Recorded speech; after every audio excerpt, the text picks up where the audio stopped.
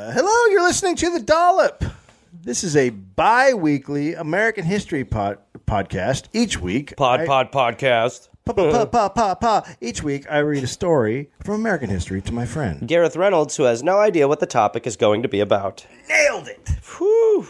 Man, we're good. That was close. Particularly me. Well, he's really stumbled on podcast.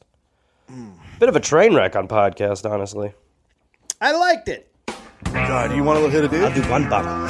People say this is funny? Not Gary Gareth. Dave, okay. Someone or something is tickling people. Is it for fun? And this is not going to become the Tickling Podcast. Okay. You are Queen Fakey of Made Up Town. All hail Queen Shit of Liesville. A bunch of religious virgins go to mingle And do what? pray. Hi, Gary. No. Nicely done, my friend. No. August 31st, Sorry, 1851. Sorry, you said something. It's fine. Okay. Robert Emmet Odium was born in Ogdensburg, New York.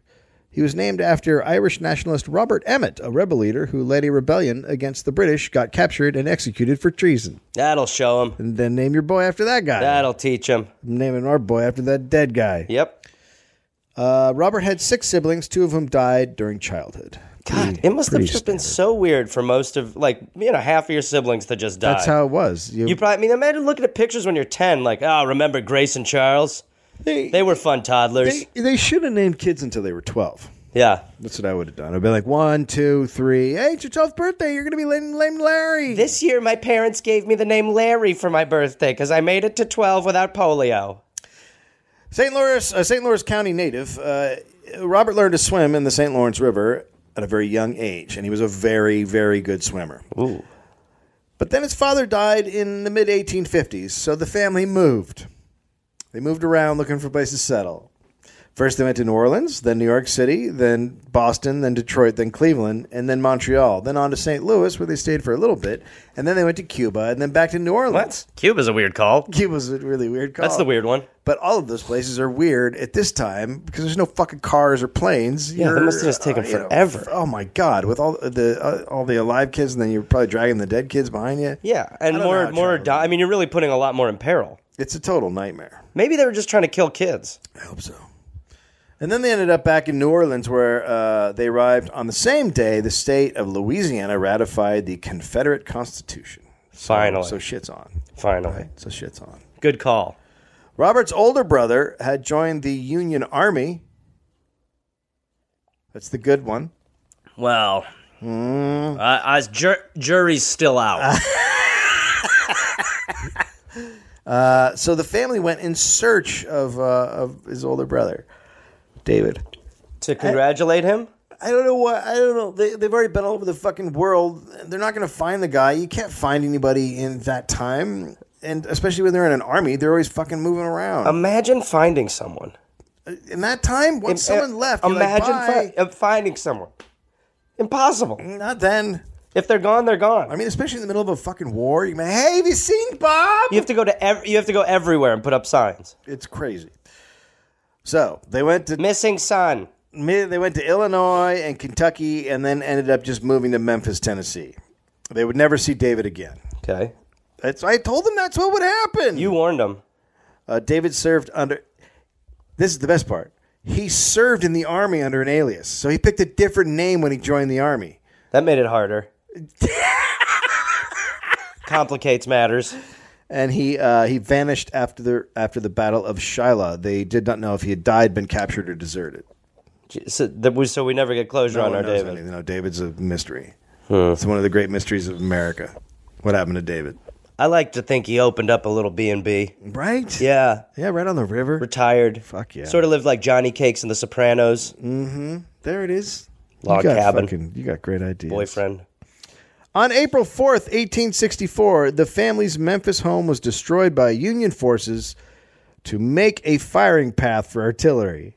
Now that's a total disregard of someone's house. Well, and also that's why you gotta check your insurance policies to see if you're covered for fire linings. But that's when you could have, while they turned on your house, you could have gone, what about to the left? Could you guys maybe just... No, there's a big space over there. Use our living room. My driveway. Use our living room. So they moved to Mobile, Alabama. They got deeper in it. They were like, let's go farther down. Let's find crazier areas. Robert left, and he left the family and got a job as a tea merchant in Philadelphia in 1870. Sure. So he's like, at this point, he's like, I'm super into tea. The tea's my thing. And I'm going to just dedicate my life to it. And Yep. then he moved to St. Louis, and then he moved to Chicago, and then in 1878, he moved to Washington, D.C. Well, can I ask, were they compulsive movers? There's an issue Are they sharks? that I couldn't figure out. If they stop moving, do they die? They would not stop moving. I mean, it must have just been insane. You'd get unpacked, and they'd be like, we're going to Cuba. Wouldn't that be great if this dollop ended up being about a moving company? That would be great. But it's not. Okay. Union movers. So in Washington, D.C., that's where he opened up a swimming school. I was going to actually guess that. Robert was very interested in teaching not just swimming, but safety. Water safety. Well, that feels like a part of swimming in a way, but okay. And to bring attention to his cause, he started doing stunts. Oh, well, here we go. What do you mean? Here we go. He'd hold his breath underwater. Here we go. For minutes at a time. Oh, boy. He would challenge anyone to swim races. Okay. Anyone. He had like a standing bet for like $500 or whatever. Anybody. He'll take on anybody. But no one would take him on because he's the fastest fucking guy. Right. And then there were the jumps. He liked to jump from bridges. No, here we go. Or are we already there? We've already started. We're already there. And obviously we're developing. He used the jumps. Just jumping off of bridges? Well, he used the jumps to spotlight two main safety issues. First, he thought everyone should know how to swim, and that people who were in... And also that people who were in high-rises when fires broke out should be able to jump to the safety of nets of firemen. So those are the 2 points he was trying to make by jumping off of bridges. That you should know how to swim, and secondly, you shouldn't be afraid to jump out of a building into a fireman's net. I'm not sure if either one need the bridge. Okay, well, we'll get there. Couldn't you just was he training people to jump off the bridge? Well, hold on now. Oh, God. I mean, we're about to hear about a lemming squad. The fire problem was a legitimate problem. Fires were common, and Americans were building taller and taller buildings, and it was very hard for the firemen to get up there and save people because ladders only went so far. Right. This is before they knew about building bigger ladders. Right. So, right. They were like, well, the ladders only go so far. That's right. He's actually right. Look, it does stop. You're the one building buildings taller than the ladders. All right. That's why people are dying. Shorter buildings, more of them. So if you jumped high up... So if you were trapped high up in a building, right, your only option is to jump. There's no ladder option. Right. Now, this led to other issues. First, people were scared to jump out of a building. Why? Because it's a building. Oh. And second, people at that time thought that if you jumped from a building and were plummeting down, you would die because you wouldn't be able to breathe. Right. It's a commonly held thought. Because the air's underwater. It's a commonly held belief that because... Had anyone ever jumped? Because you're moving so fast now that you've jumped that you're going past the air. So literally nobody could be like, no, I was breathing. Look, if you're trained to think based on cartoons... Oh, right. I forgot. Two things can happen. Right. You can't breathe when you're falling, and secondly, you can step out of a house that's been shot out of a cannon. Sure. Okay. You can't breathe when you're falling through the air. Okay. Makes total sense. They actually thought falling would stop breathing. The theory had not yet been tested. Oh, I understand. Which was obviously a problem because to test it, you might die. So you can see the catch-22. Sure. So you really had to have some strong beliefs that. But he's jumping off bridges. So here we get ready. Robert was the man. He started jumping from higher and higher places. In 1880, he jumped from 100 feet up into the Potomac and was not injured. But did he breathe? Well, so far he's fucking shattering people's minds. Yeah. And he kept at it. gaining fame and jumping from higher distances, hitting the water feet first, and never getting injured. So he's the fucking man. He's fucking blowing everyone's mind. He's like, look, this shit's real. This jumping and breathing shit is real. I'm breathing. I'm swimming. I'm swimming. I'm breathing. I'm jumping. Then I'm breathing again. His swimming school became more and more popular, and he became known as Professor Odium. Sure. In the census, he listed himself as the professor of swimming. They're like, well, there's one of you. That's our official count. There's one swimming professor. The professor of swimming. His jumping and swimming school attracted the city's elite and the fancy people. I love the fancy people. I mean, of course it did. He taught the kids of presidents and senators and higher-up military men. Come on, bring the kids down. I'll teach them about the government and throw them off a bridge. The first lady, Mrs. Garfield, came in 1881. He added a gymnasium to the swim school. And even though the swim school was very successful, Robert kept jumping and doing stunts. I feel like that's maybe something you hang up. I think you wrap it up. I think you've got to. You're the athlete who's opened a car dealership. You got a successful swim school. Yeah. You're good. You're good. You don't need to keep playing football, Johnny. Yeah. You did your time at the University of Iowa. You're good. You're good fine. to go. You got out. In 1881, he, quote, challenged any man in the United States to swim him for anywhere from $250 to $500 a side. No one took the bet. That same year, he held his breath underwater for 3 minutes and 10 seconds. And, of course, everyone thought that was amazing. Yeah, that is amazing. In 1882, Robert jumped from 110 feet up on a ladder that was placed on the deck of a steamer. He splashed into the water unharmed, even though he went in at an angle. Okay. All right. Eventually, people moved on. You know, his time... That's so great that people are eventually like, well, he's jumped off of all the things we can see. Let's move on. Held his breath a number of times. He's jumped and blah-blah-blah. We now know you can jump and breathe. I assume other people opened up swim schools because the swim school fell on hard times. He closed it. That's it. End of the swim school. I heard the doctor of swimming put him under. Well, everyone knew it was and the coming. president of swimming. He then got and a governor job. swims. He then got a job as a professor of swimming at the Hygeia Hotel in Hampton, Virginia. Now, this It's getting a little sad. beforehand was known as a lifeguard. Yeah. But he made sure the title was professor of swimming. Yeah. So he's hanging on to some shit. That's going to be great, though, when they're like, we have to make a professor of swimming is on duty sign. I'm sorry, what? We fired the lifeguard. Right. And now we don't have a lifeguard, so we have a professor of swimming. So we're going to need a sign that says professor of swimming is on duty. I'm not understanding. So we found a guy who jumps off of bridges. Okay, he's the professor of swimming. Well, that doesn't sound like a And now he's going to sit in that elevated chair. Did he go to Harvard? He jumps into Is swimming something you can get a doctorate in?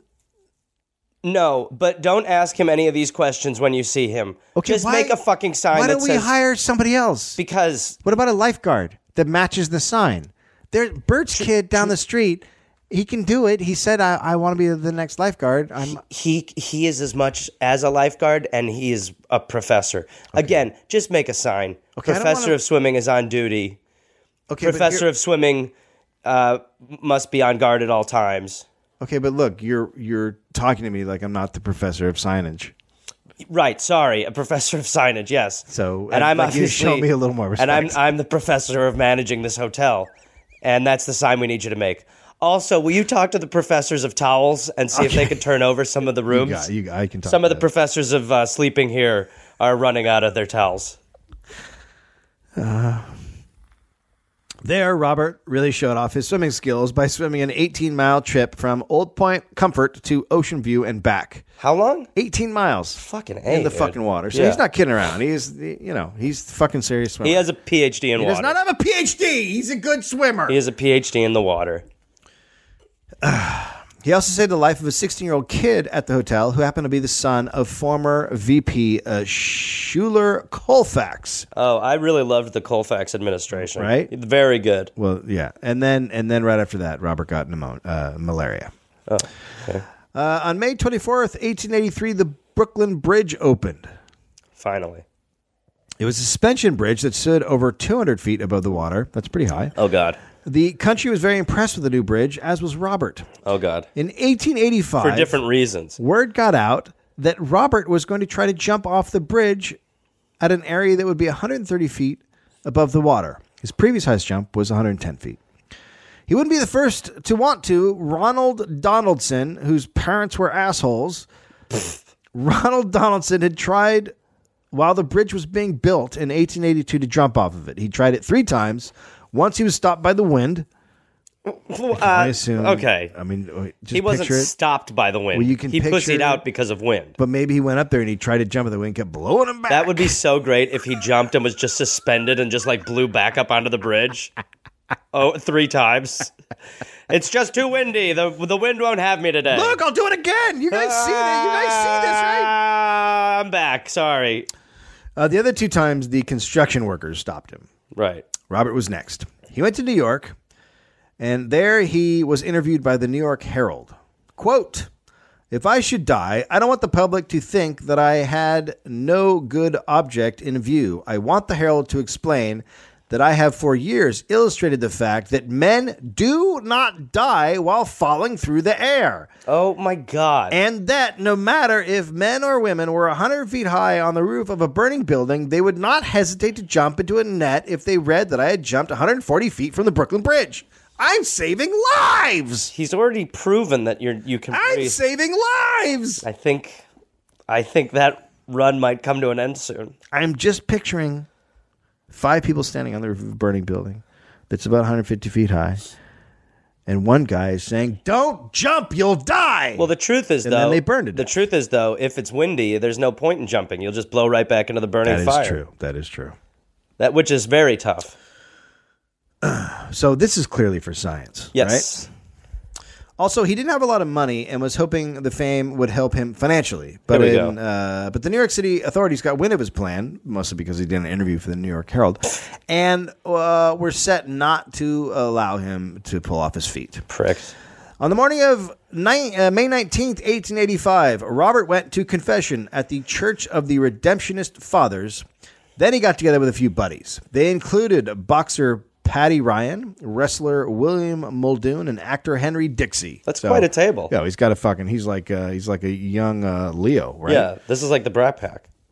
Robert then sent 2 of his friends, James Haggart and a Mr. Kluss, up to the bridge to scope it out.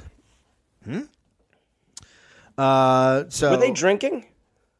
No, I don't think. I didn't Okay. see any indications that they were drinking. Because if you're drunk and you go through the air, you can't breathe.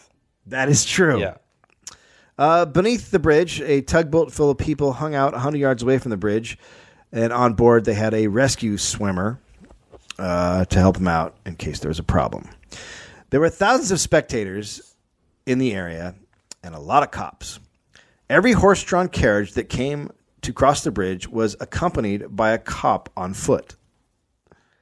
So here I don't really understand. So if you're looking for a guy, you know what the guy looks like, would stop the carriage and question the people in the carriage. No, escort but what the they did carriage. was they just walked along the side of it. Yeah. See? That'll. It's called police work. Yeah, that's good detectiving. Let the criminal emerge to you. Yeah, thank you. Don't find him. After 2 hours, the cops thought they had Robert. They stopped a suspect and questioned him. The man said he wanted to jump and didn't think it was anyone's business to stop him. A few other officers then surrounded the carriage as it slowly moved forward. They were not going to let this man out of the carriage. They thought they had the situation under control. Problem was, that guy in the carriage was a decoy. I knew it. That was James Haggart. That fucker. 200 yards back, Robert was riding in a wagon, which slowly made its way across the bridge. When it got to the desired location, Robert hopped out, dressed in a bright red swimsuit. Okay, well, that's good, though. Keep the people can see you. Yeah. I assume it's amazing that his plan worked so well. Yeah. Like a guy in a carriage said, "I'm going to jump. You can't stop me." And The then cops- just kept moving forward. And all the cops went, "We've got this guy says he's going to jump." And then they all clamored around that. And then a guy in a big red bathing suit jumps out. See, I just don't think the guy who wants to jump off the bridge is going to tell you. That's what I thought. Yeah. But it was a very honest time. Yeah. This was the first lie. So the guy in the bright red, I love that he's wearing a bright red swimsuit, too. Gorgeous. I'm picturing what Rodney Dangerfield wore at the end of Back to School. Yes! He walked over to the railing, climbed up, and got himself into the proper jumping position. The cops suddenly realized they'd stopped the wrong guy and started rushing over to Robert. The crowd went completely silent. Robert Emmet Odium raised a hand high above his head, which he would use as a rudder to steer himself into the proper position as he hit the water. What? And so he's going to use his hand. He held up his hand like a shark fin? Well, he's going to use his hand like a rudder to keep himself from tilting or going in a weird way. Is he diving or jumping feet first?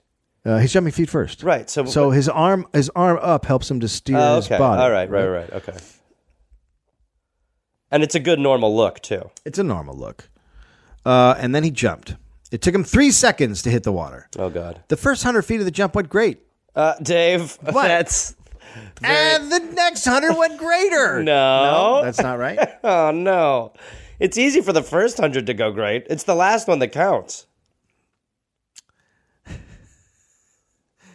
Then he started to slant a little bit. Wait, I thought he was ruddering with his hand, though. Apparently he wasn't ruddering right. It could have been the wind, or he may not have been able to jump the way he wanted because of the rushing police. Either way, slanting's bad.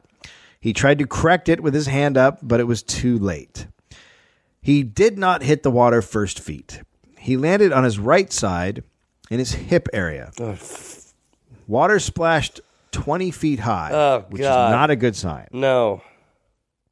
He went underwater, and when he came up, he was floating face down, which is the signal that you're okay to the to the emergency crew. Yeah, that's the signal. That's the international signal for him. He's fine. He's face down, floating. Face down. He's good, you guys. He's good. We did it.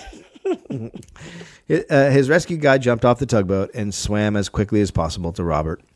When he reached him, he put his shoulder under Robert's head and lifted it out of the water. Thousands watched while they pulled Robert's limp body out of the river. They brought him to the tugboat's galley, where they started resuscitation. He stayed unconscious for a long time. Then he started to stir. He opened his eyes and asked, "Is it all over? Did I make a good jump?"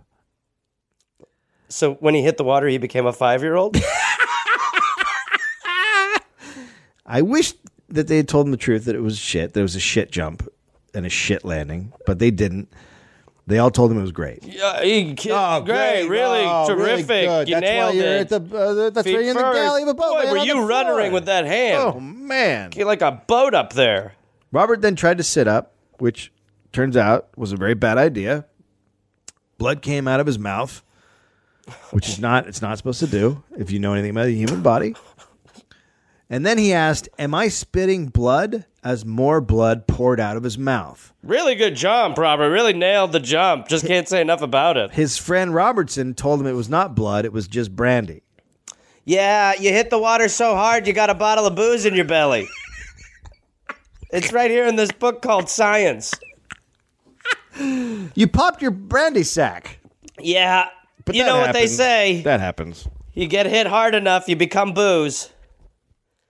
You're like a bourbon tap. Hey, boys, everyone get some glasses. Let's celebrate the perfect jump with a glass of the brandy from his body. He's doing it. Drink the fucking blood. Here we go. A toast. A toast to our best friend and hero. Look at him go. Cheers. God, terrible blood. That's so good. The boat made its way to shore. It was a total of 35 minutes after the jump. Oh, so not a lot of time for him to sit there just puking blood. When he was taken off the boat on shore. It took another 20 minutes for an ambulance to get there. Well, sure. Hour. Yeah. They probably weren't ruddering right. By the time the ambulance arrived, Robert Emmet Odium was dead. Time of death, from the jump, right? Yeah. Okay. Time of death, 6:18. It's hard. It could have been. A lot of people thought it was the flu. I thought it was old age, maybe. Or brandy. Yeah, it was brandying. Time of death, 6:18 p.m.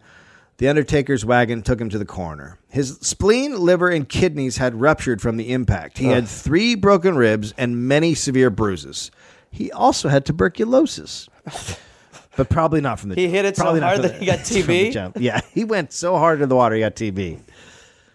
His death was listed as due to concussion. So his brain was fucking rattled as well. I mean, imagine what his... It was a multiple rattling. If they said you died from concussion, imagine what his fucking noggin looked like. If only the Will Smith doctor was around back then. Thank you. His sister Charlotte came to collect his body 4 days later on May 28th. She had a discussion with the coroner about why his heart and liver were missing. The coroner denied he had anything to do with it. That's not my... I don't... Why would I be? There's just 2 IOUs sitting in his body. I'm just the coroner. I just did the thing. I'll be honest. I think they fell out in the water. They did. He hit it so hard. Parts of him popped out. And he hit the water so hard that his liver and kidney fell out of his body. Thank you. So anyway, you're a woman. Go away. Also, do you want to buy a kidney? People then looked for someone to blame for his death. Yep. Who's our scapegoat? Mrs. Garfield, that cunt. Robert's mother blamed his friend, Paul Boyton, who had captained the ship, the tugboat ship, and been the rescue diver. He wrote her a letter denying responsibility and had it published in the New York Times. She then went to see Paul Boyton in New York, but was met instead by a lawyer and a judge who told her she should avoid slandering Boyton. Robert's mother then claimed Boyton had letters that he had destroyed, in which he pushed Robert to come and make the jump. She eventually wrote a biography about Robert titled "The Life and Adventures of Professor Robert Emmet Odium," containing an account of his splendid natatorium in the national capital. So the whole front was just words. They didn't know how to... Well, the front of the book is a chapter of the book. They didn't know how to make titles. It's a really kind of catchy title. It's one of the worst things about this time period is the extensive titles of books. I mean, I guess you had time to sit around and look at the books of titles. Yeah, there was like 90 books. Yeah, plus you like it's not like you were back then you fucking hung around your town. You often didn't go anywhere, so there were like 2 stores and a donkey. Like that's. His cops, his friends, fingers pointed everywhere, except, of course, at the guy who had leapt to his death. Everyone said he was brave, kind, caring man, and that his jump was for science or whatever. Now people knew that if you jumped from a high bridge, you wouldn't die from falling through the air, but instead when you hit the bottom. But isn't that in this time? Think about how crazy everybody is. There has to be people who are like, "I told you, you can't breathe." Yes, of course there were. I mean, even if he was like coughing up blood, you could easily blame that on not breathing on the way down. Of course there were those people. I mean, there were fucking tons of them. See? So you can't breathe when going through the air. He is the first man who jumped from the Brooklyn Bridge, but he's not the first man who jumped and lived. That guy happened later. There was a guy next who said he did it, but it is apparently a lie. But that's a stunt in its own Another way. guy actually did it. That's a risky move anyway. What? You know, saying you did it, saying you did it. That's totally. A dangerous stunt. Yeah, I agree. Anyway, that's the story of Professor Robert Emmet Odium. Well, swimmer, the professor of the water. Swimmer. Pretty bold move, right? Yeah. So, yeah. Anyway, you can please, if you enjoy our podcast, please leave a review on iTunes. That helps us out. Also, we're on Twitter at the Dollop. We're on Instagram, Dollop Podcast. We are on Facebook. That's if you are listening and you're like, I didn't hear about the show that was in blankety blank. You should be checking out the Facebook and Twitter pages. Yeah, we're at the miscellaneous at the blankety blank. A lot of people are way behind in podcasts, and then they miss. Well, they miss the. Well, dates. Sorry. Yeah. Someone's probably listening to this, and we're probably dead. And what else? I think in the future. If you, we love our Patreon subscribers. You guys are awesome. If you want to donate to Patreon to keep this podcast chugging along, we do appreciate it. It takes a lot of our time. We love you guys. We love you. We want to make love to you. We are going to make love to you. We are going to make love to you as a group. Both of us. The salmon are swimming. They're looking good. Huh? It's spawning time. We're signing cars. Ready? Hey there, people listening to The Dollop. This is Gareth. Yes, this same guy. I have a new podcast called We're Here to Help that I'm doing with my friend Jake Johnson. It's basically a call-in advice show where we don't say that we're professionals because we aren't, but we try to help people with problems that are important to them. You can listen to it wherever you listen to podcasts, and it is out right now. So go listen to We're Here to Help with Jake and Gareth. We're here to help with Gareth and Jake. I don't remember how we did it, but either way, fun, half hour, comes out Tuesday, August 22nd, and the episodes will be out every Tuesday and Friday. We're here to help. Oh, hey there, everybody. It's Gareth, from this podcast. Listen, I've got some stand-up shows I'm inviting the Gareth Army, to join me for. I will be in Fort Collins, Colorado, August 18th and August 19th. I will be in Minneapolis, Minnesota, August 24th through August 26th at Acme. I will be going to the UK in September. Please join me. I will be in Glasgow, September 13th, London, September 15th, Dublin, September 17th, and September 19th, Manchester, Birmingham, September 20th, Bristol, September 22nd, and Cardiff, September 24th. And then in November, I'll be in Australia. November 10th, almost sold out, I think. I'll be in Melbourne, Australia. Then I will be in Northbridge, Australia on November 15th. Adelaide, November 16th. Canberra, November 17th. Brisbane, November 18th. And then I will be in Sydney on November 24th. Go to GarethReynolds.com for tickets. Garmy, let's get at it after it. Let's see you there.